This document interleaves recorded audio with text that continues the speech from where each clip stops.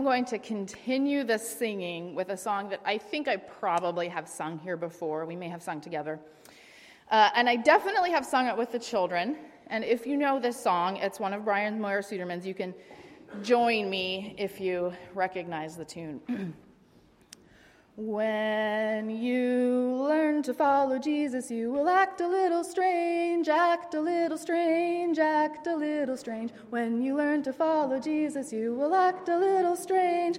People stop and take a look. You might not hop on one foot, trying not to fall. You might not bounce your head up and down like a rubber ball. But instead of give me lots of stuff, we share so everyone will have enough. When you learn to follow Jesus, you will act a little strange, act a little strange, act a little strange. When you learn to follow Jesus, you will act a little strange. People stop and take a look. And Brian goes on with several other verses about silly and strange behaviors like snorting like a pig, or doing a silly dance, or reaching way up and balancing on your toes, and suggests that following Jesus is a little strange, like taking a day of rest instead of working all the time, like forgiveness instead of revenge. Strangeness has been in the zeitgeist, with the bizarro tradition that is Halloween just behind us, and dressing up in costumes and expecting strangers to give our children candy.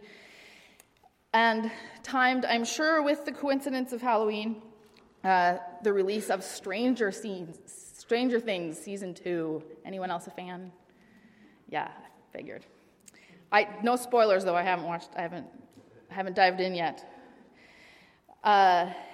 Christianity does, of course, have an element of the supernatural strangeness to it. Jesus is, after all, the original zombie. What is really, really strange culturally, however, is the way Jesus wanted and still wants his followers to engage with the world in an ongoing way. When you learn to follow Jesus, you will act a little strange. A few weeks ago, when I was with the children up here, and we had our little wooden Corinthian church, and we were talking about what it means to be the church together. We were putting together a puzzle. A puzzle that gradually, as it was taking shape, that it was becoming a community of people or a family, and one of our children commented that it looked weird. And friends, I affirm that comment. It did look weird. For one thing, the picture was more representational than realistic in style, so yeah, they did look a little bit weird, kind of big bubbly shapes. But second, those Corinthians, those followers of Jesus, are kind of weird, both individually and as a community of faith.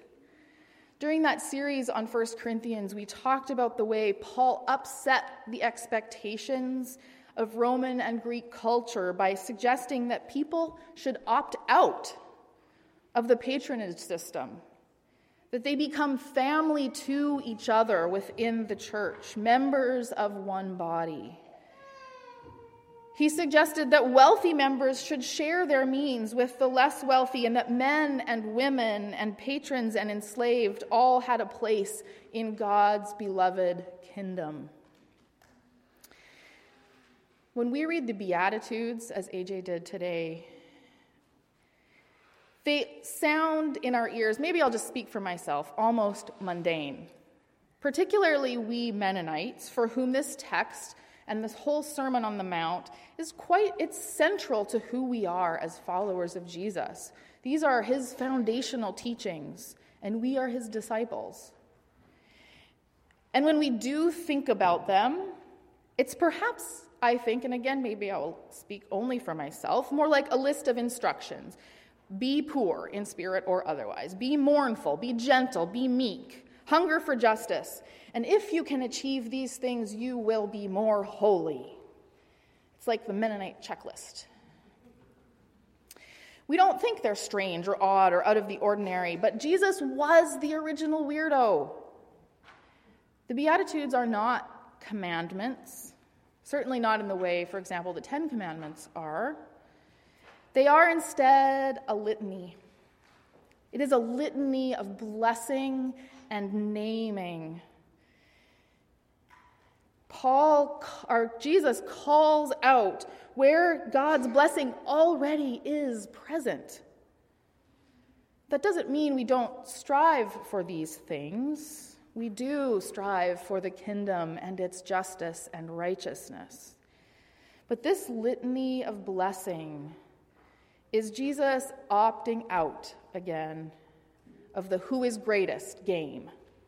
Jesus reminds his disciples who are listening to him and us that although we have learned again and again that first is best and blessed, what I tell you, says Jesus, is that the meek will inherit the earth. And Jesus is offering blessing upon blessing, saying, blessed are, blessed are, blessed are, blessed are, blessed are the strange. And I think that of all the other strange saints who followed him, the strange saints who continue to bless us with their weirdness of what it means to be disciples of Jesus, to bless us with their examples of what it means to be church. Luke's grandma, Berkey, as I told the children about her, is one of my saints. Shortly after she married, she and her husband, Luke, gave their lives to service in Puerto Rico. She as a nurse and he in medical administration, and they moved to a small village, which is where they started their family in the early 50s, before Puerto Rico was a developed tourist destination. And I thought of her often, and her and Luke both, in the days as we were hearing about the hurricane devastating Puerto Rico, and even now. She gave her life to mentoring young people who similarly did terms of service and learning. She offered gracious hospitality to every person who came to her door. She lost Scrabble on purpose so that the other people at the table would win. It was very frustrating to be the one who was sitting, after the person on her left.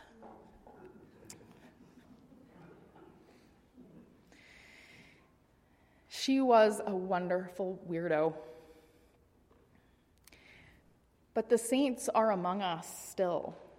We are the saints, pointing us and each other to what it means to follow Jesus as each of us struggles to figure that out on our own and help each other along the way.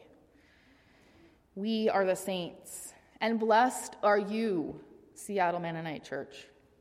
May we too seek stranger things and be the strangest saints.